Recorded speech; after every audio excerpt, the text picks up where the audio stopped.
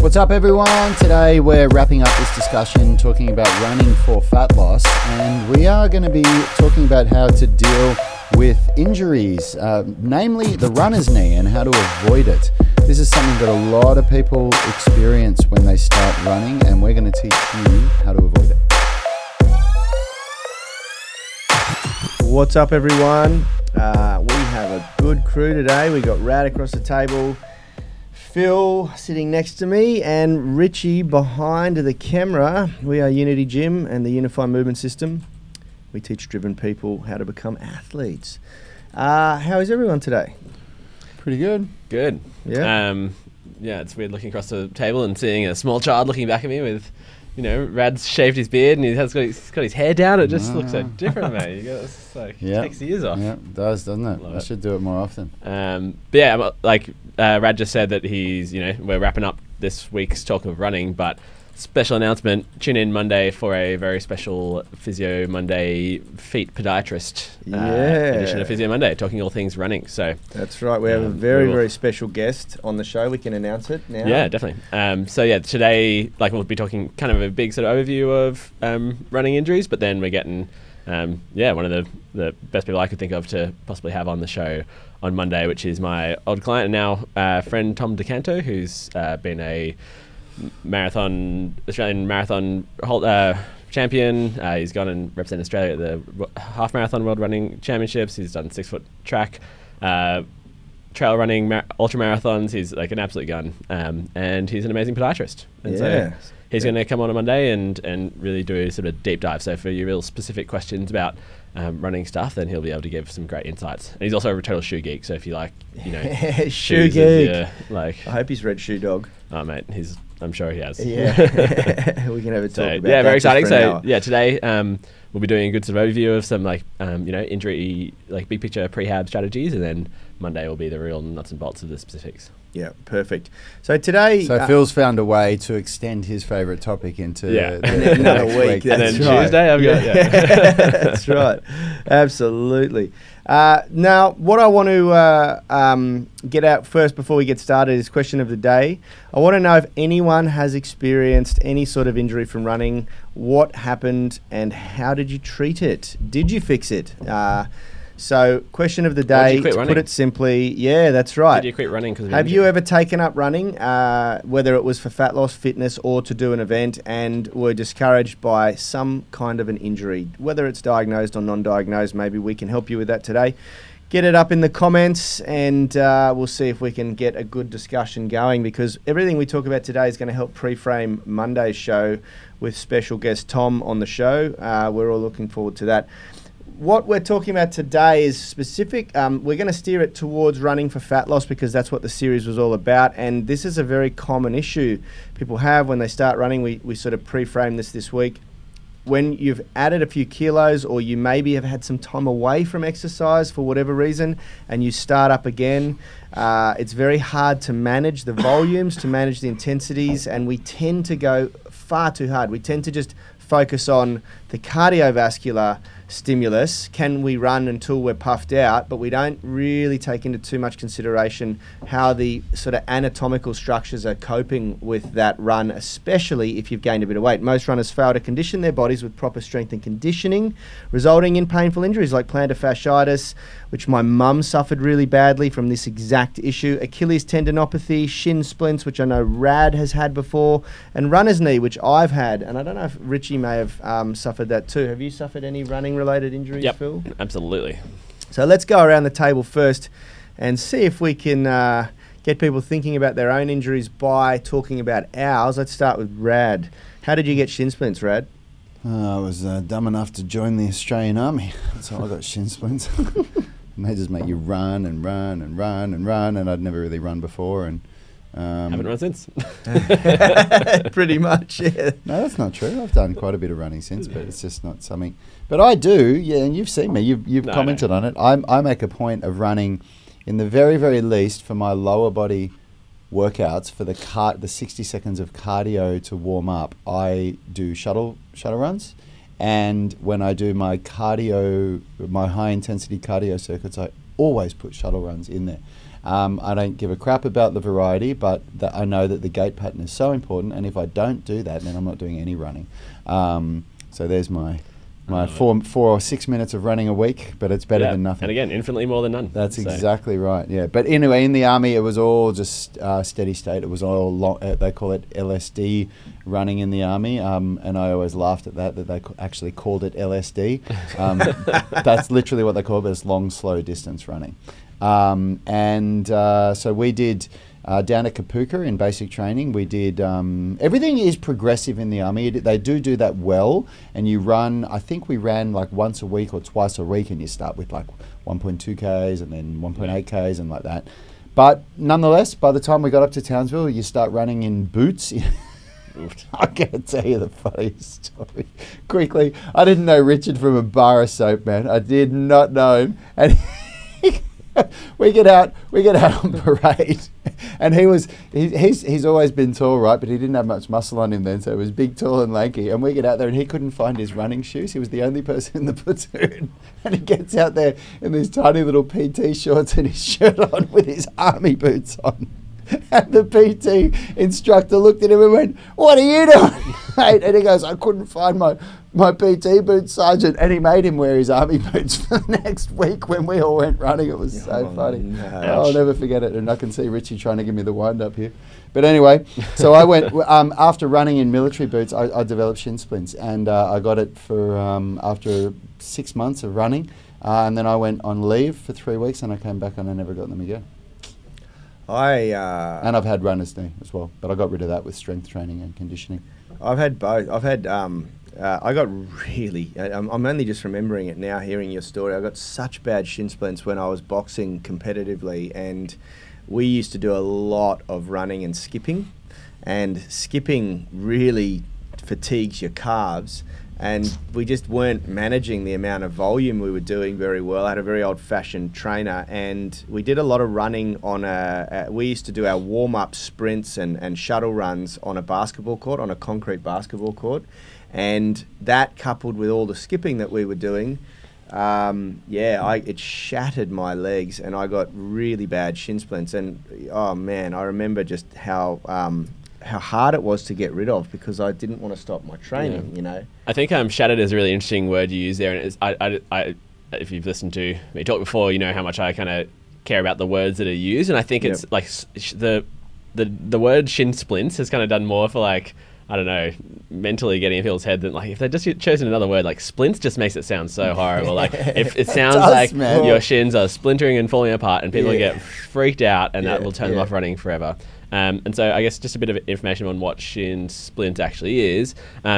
There's we'll probably get Tom talk about it because he's, you know, much more an expert about this sort of stuff than me. But I think about it in like two ways. Either you can get total overuse, kind of compressive injury. So if you're just doing like hardcore running day after day after day and you're not giving yourself adequate time to respond to it. So just think about your bones as if they're muscles. They respond to stress, they respond to impact particularly, and then they'll send more osteoclasts, which are bone growing cells to that area, and they'll build up that particular part of bone and make it stronger. But if you keep on just doing lots of impact, and you're like doing the breakdown, but you're not doing the build up, and if there's, you know, mineral deficiencies, so like calcium is obviously the thing that builds the bones instead of protein in the muscle example, then that can lead to a breakdown. But it's very unusual, and it's usually related to people who are, you know, way overdoing it, or maybe people, women who have like the female athlete triad, which is basically you get amenorrhea, so your period stops, you're mineral deficient, you're under eating, and kind of totally underweight. Like that's often the thing. So it's not usually that one for people, or if you've got osteoporosis or osteopenia, that's maybe more relevant for the people running for weight loss. But the other thing that causes the medial tibial stress syndrome, which is what we call shin splints, is basically the muscles around your foot, just like we, you know, I guess make it relevant to people in this group. When you think about all our grip muscles and our hand stuff that people get golfer's elbow, the same thing kind of happens at your feet. You've got all these muscles that support the ankle, support the foot. You've got these arches, lots of arches in your feet that are doing all this support. And all those muscles will get fatigued, but those muscles don't stop at the foot. They go up your shin and attach into the inside of your shin. And so at the point of contact with the shin, that attachment site can start to get really stressed. And bone, as I said, is really good at taking impact forces, but it's not very good at taking lateral forces. So it's that pulling and that impact on like this distraction forces rather than impact force that it really starts to get aggravated. And that kind of periosteum, which is this connective tissue that wraps around the bone, attaches the muscles to there. That's what gets super inflamed and will cause a lot of pain. But it doesn't necessarily mean your shins are splintering and falling apart. And if you take another step, it's all going to... that sounds a lot better, though. It's just like disastrous. Yeah. Da, da, da. Can't run have shin splinters. I reckon what you just described sounds pretty bad. Yeah.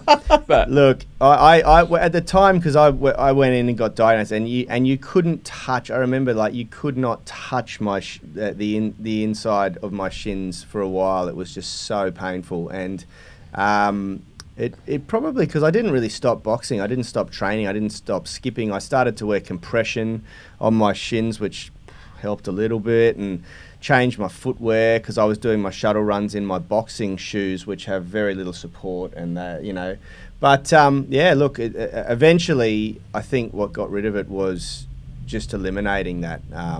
I couldn't skip for a while, couldn't run for a little while, and just took it a bit more easy, Yeah. But it very much affected you, because when you were sparring, I couldn't jump around in the ring. My knee pain, however, came from running. I just started running. I started running a lot, and I had a very bouncy stride. When someone actually who knew a bit about running looked at me, they were like, "Man, you spend more time in the air than you do on the ground, like literally up and down." And I had a bit of a crappy running style, and that's just seemed to load up a point in the knee, which was called the patella tendon, which became really inflamed, and it was really, really painful. But as soon as I changed the way I was running... So for those playing at home, think about your touch your kneecap, and if you go along the top border where your quads touch in, that's your quadricep tendon. So it's basically your quads are attaching into the patella bone there, and then below it is that little, a couple of centimeters, but kind of blocky tendon. That's your patella tendon. So that's a... And as soon as I changed my running style, and I think I bought some new runners, it pretty much fixed itself. It went away. I did a lot of knee rehab, though, like a lot of vastus medialis strengthening. I did a lot of quad strengthening. I did a lot of glute strengthening, a lot of calf strengthening, and a lot of hamstring strengthening. And that's when I took my lower body training a little bit more seriously, because up until then, as a boxer, I was paranoid about weightlifting for lower body, because you don't really want to put weight on. So having big chunky legs just didn't seem logical to me, because I didn't want to go up a weight division.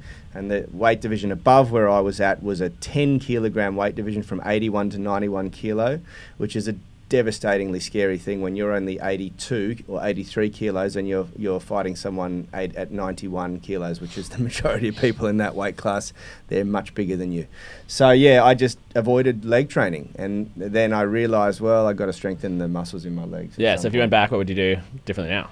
I would start by strengthening my legs, and understand that it's actually a lot harder to put mass on than I used to think. You know, I used to think if you touch a weight, like most people, you just gain muscle mass, and I then trained for 10 years trying to gain mass, and I think I put on 3 kilos. I laugh so hard and it's happened again recently when I've talked about eating protein and making sure that you're maximizing muscle protein synthesis, and a couple of girls in the class have said, "Oh, but I don't want to get bulky," and I just laugh at them and say, really? I say, I'm a man. I've got more testosterone than you. I'm perfectly genetically geared towards putting on muscle, and I work my ass off and eat like a truck, and I'm lucky to put on a couple of kilos of muscle. You don't have any worries. Yeah. You're not going to bulk up. It won't sneak up on you. It's not going to happen. It's not going to happen. Very difficult to do. And I didn't know. And the other thing is, at the time when I was boxing at my most competitive, which, let me be absolutely clear, I was not a very good boxer. I trained like a good boxer, but I was never good enough to make anything of it. But I used to do about 30 hours a week of boxing. And I reckon for that period of my life, which was around 14 to 16 years with a couple of breaks throughout there, I lived in calorie deficit. Now that I understand the concept of calorie surplus, calorie deficit, metabolic balance, yeah, that's why I couldn't put on weight, because I was burning so many calories with the amount of training I was doing, and I wasn't eating much at all, and so I would not have put on muscle. So yeah, to make things straight up, I would have just completely forgotten that notion of, oh God, I'm going to put on weight and have to go up a weight class, and I would have just trained my damn legs, because now I know all force and power is generated from the legs anyway. Yeah. Can I just, I got to throw this out, because my buddy Tyson, who's still in infantry. Are you still in infantry? You didn't answer this for me yesterday, Tyson, or did your corps change? He's saying you will be happy to know, Regin, that we have moved away from LSD. We do a lot more MAS work. What's MAS? I don't think I ever heard that when I was in. The ability to hold a high heart rate with minimal distances. Mad ass shuttle runs. Mad ass sprints. Yeah.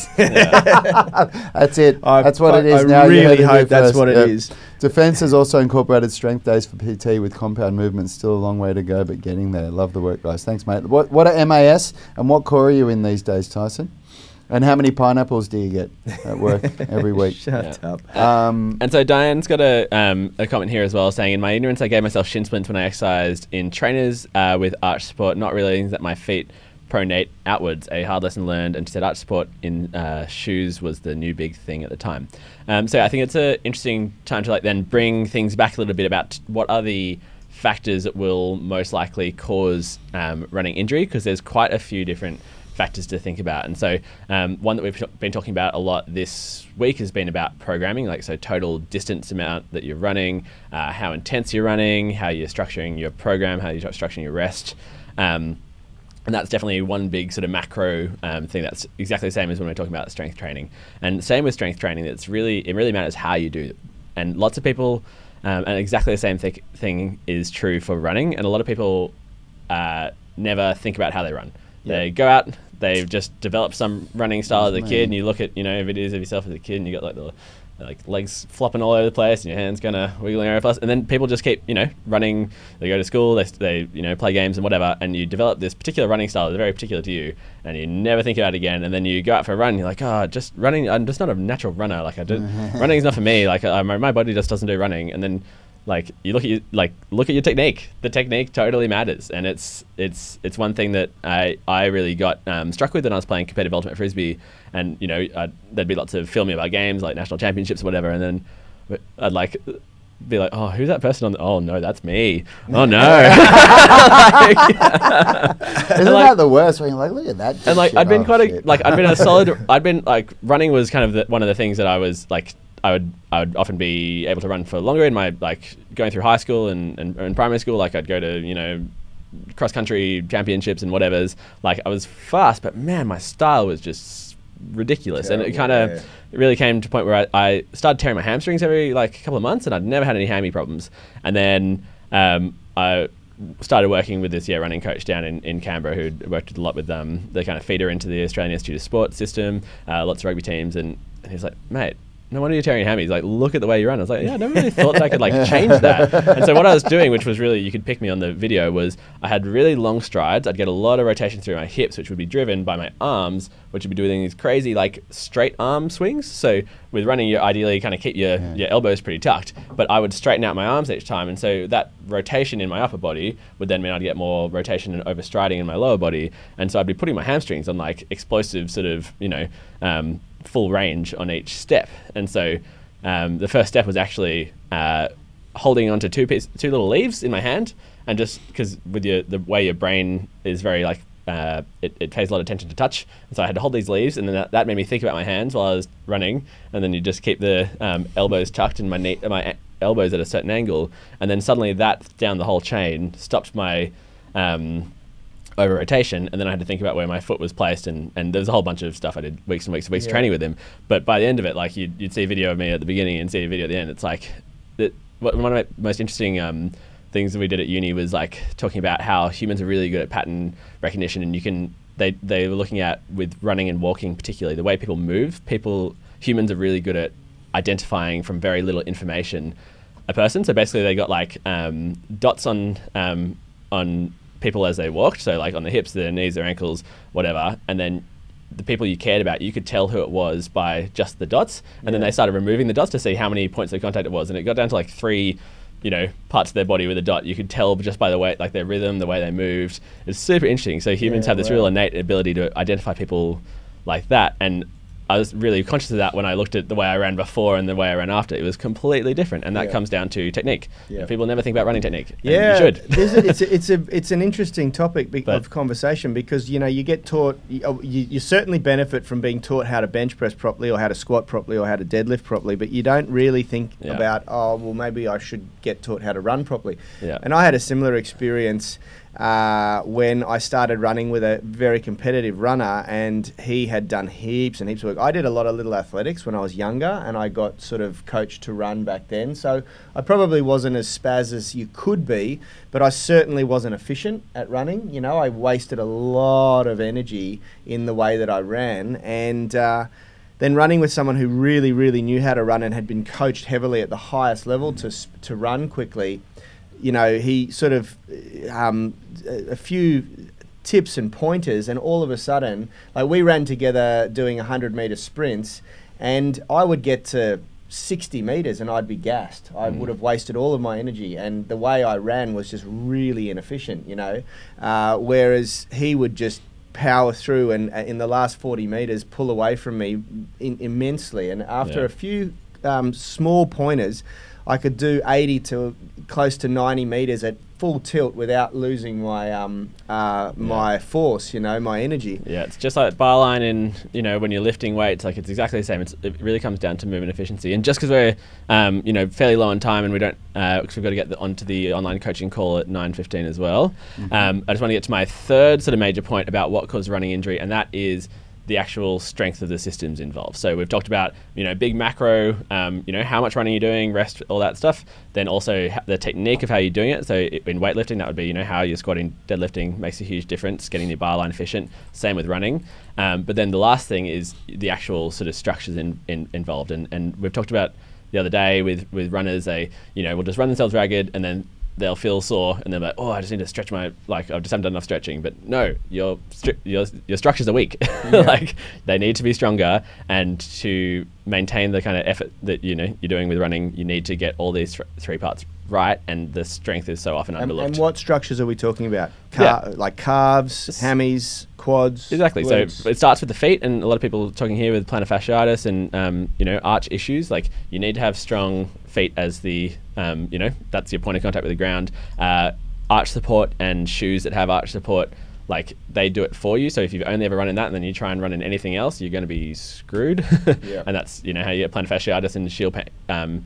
And shin splints is that you suddenly put, like, if you're running in military boots that, like, you've been used to having a bit of arch support and then you have nothing and you start running, suddenly all these muscles that control the feet are now totally overworked, and that causes that, similar to the golfer's elbow, but on the medial shin. So that attachment site aggravation. But then going up the chain, your calves have a huge role in how much anterior shear you get in your knee joint. So the knee, it mostly is a hinge, but also has like a little bit of rotation, and with every joint, like we talked about in the shoulder, you also get glides. So the glides are often one of the things that start to cause the most issue, and it's like those slow onset of pain things where it's a gradual onset, similar to people who get shoulder pain, where you're not controlling the ball in the socket, like I've talked about so much. The same thing happens at the knee, and if you don't have the strength in the muscles surrounding your knee, then you're going to have a much harder time controlling that knee, which then means on the inside of the knee, you've got your meniscus, so that's the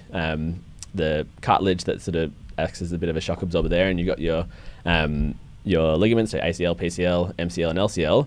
So all of these are passive structures, and if your muscles aren't strong and they're not working together, then all of these passive structures will get overworked. Just like I've talked about with every other part of the body, they're your backup systems, but now they're becoming your like primary shock absorbing and support structures, and that's why people can get arthritis and like all sorts of knee issues and think that running's bad for them. But if you have your active structures doing the job and you strengthen them in a way that's going to be replenishing and build up that capacity over time, then it's one of the best things you can do.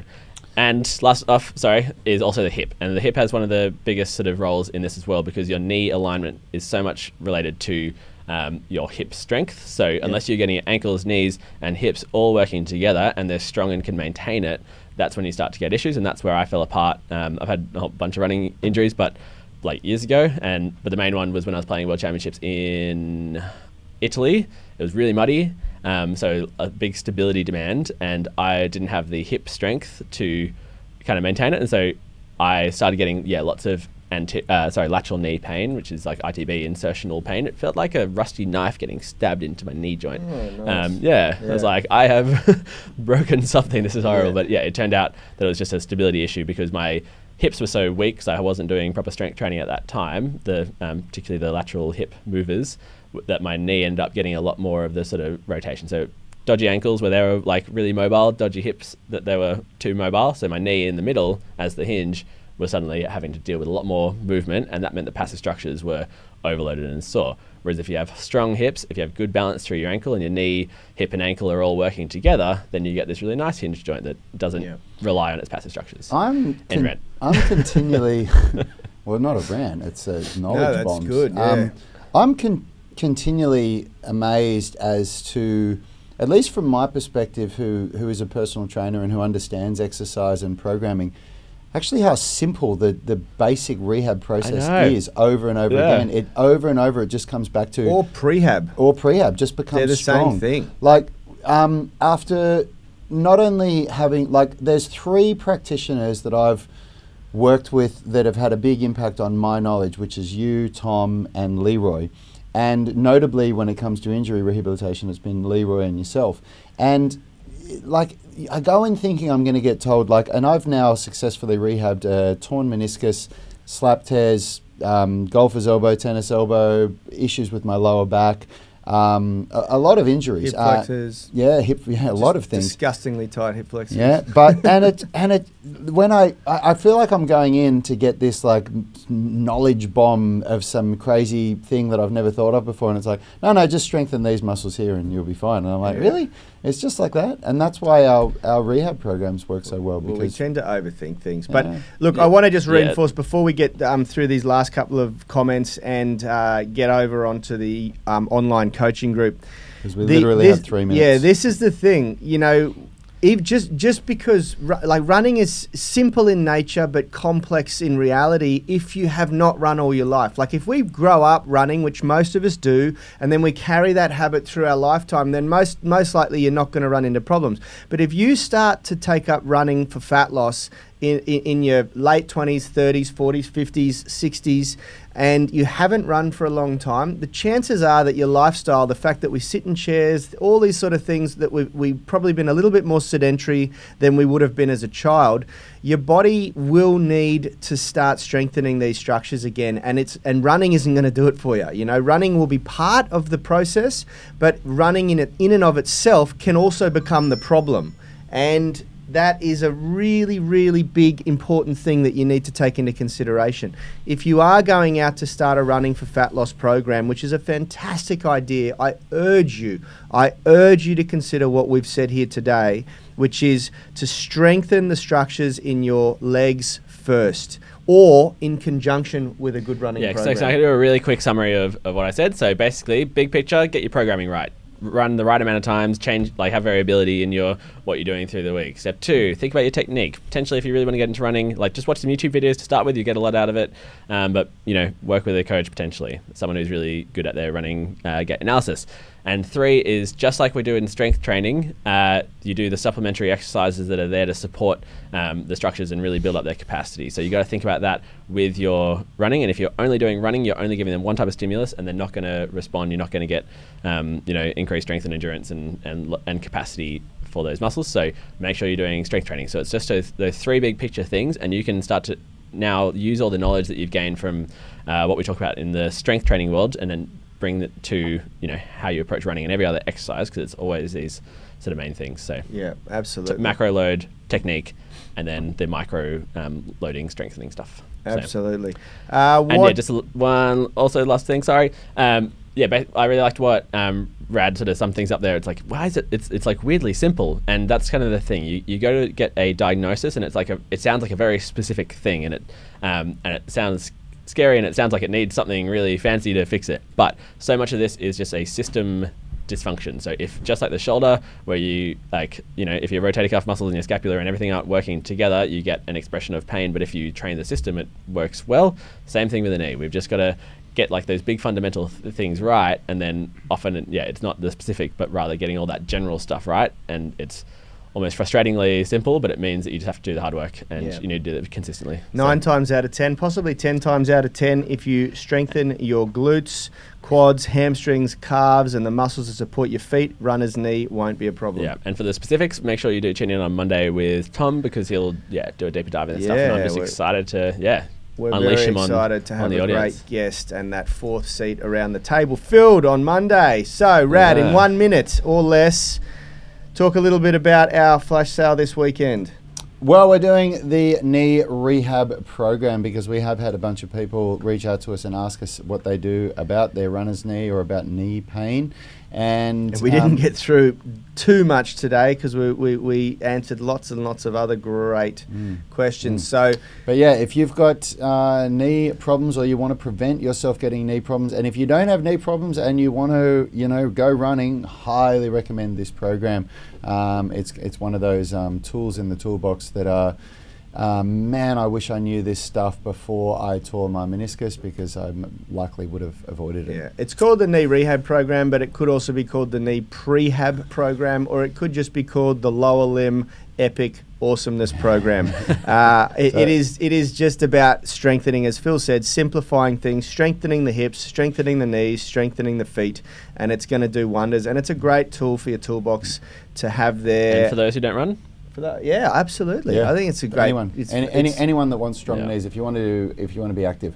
Yeah. But we're over time now. We've got to go. We've got to stick to our schedule. All of you legends for the UMS online coaching, jump over to that group. We'll be there in about a minute. For those who don't know what it is, it's the online coaching call. We do video analysis. We give real nitty-gritty feedback. It's great. If you're not on it, get on it. Get on it. Big shout out to everyone on YouTube. Big shout out to everyone on the podcast. Much love to everyone on the UMS Movement Mastermind private Facebook group. Thanks for tuning in this week. It's been a good one. We've enjoyed this series. And we are officially well over 3,000 members, 3,074. Yeah. Woo. All right. See you guys. Have a great weekend. Sorry. Health is about performance, not just body image. You better be willing to accept what you're going to have to do to get there. We'll start focusing on movement goals, strength goals, flexibility goals. When you nail that skill, it's there forever. The body image goal doesn't get you that It's far. the consistency and frequency that's going to get you there. It's not the intensity. There's no shortcuts to mastery and movement. Destination doesn't change overnight, but your direction will. The gym is not the place to beat up the body that you hate. It's the place to build the body that you love. We are the gym that teaches people how to move instead of just exercise, because we believe that health is about performance, not just body image.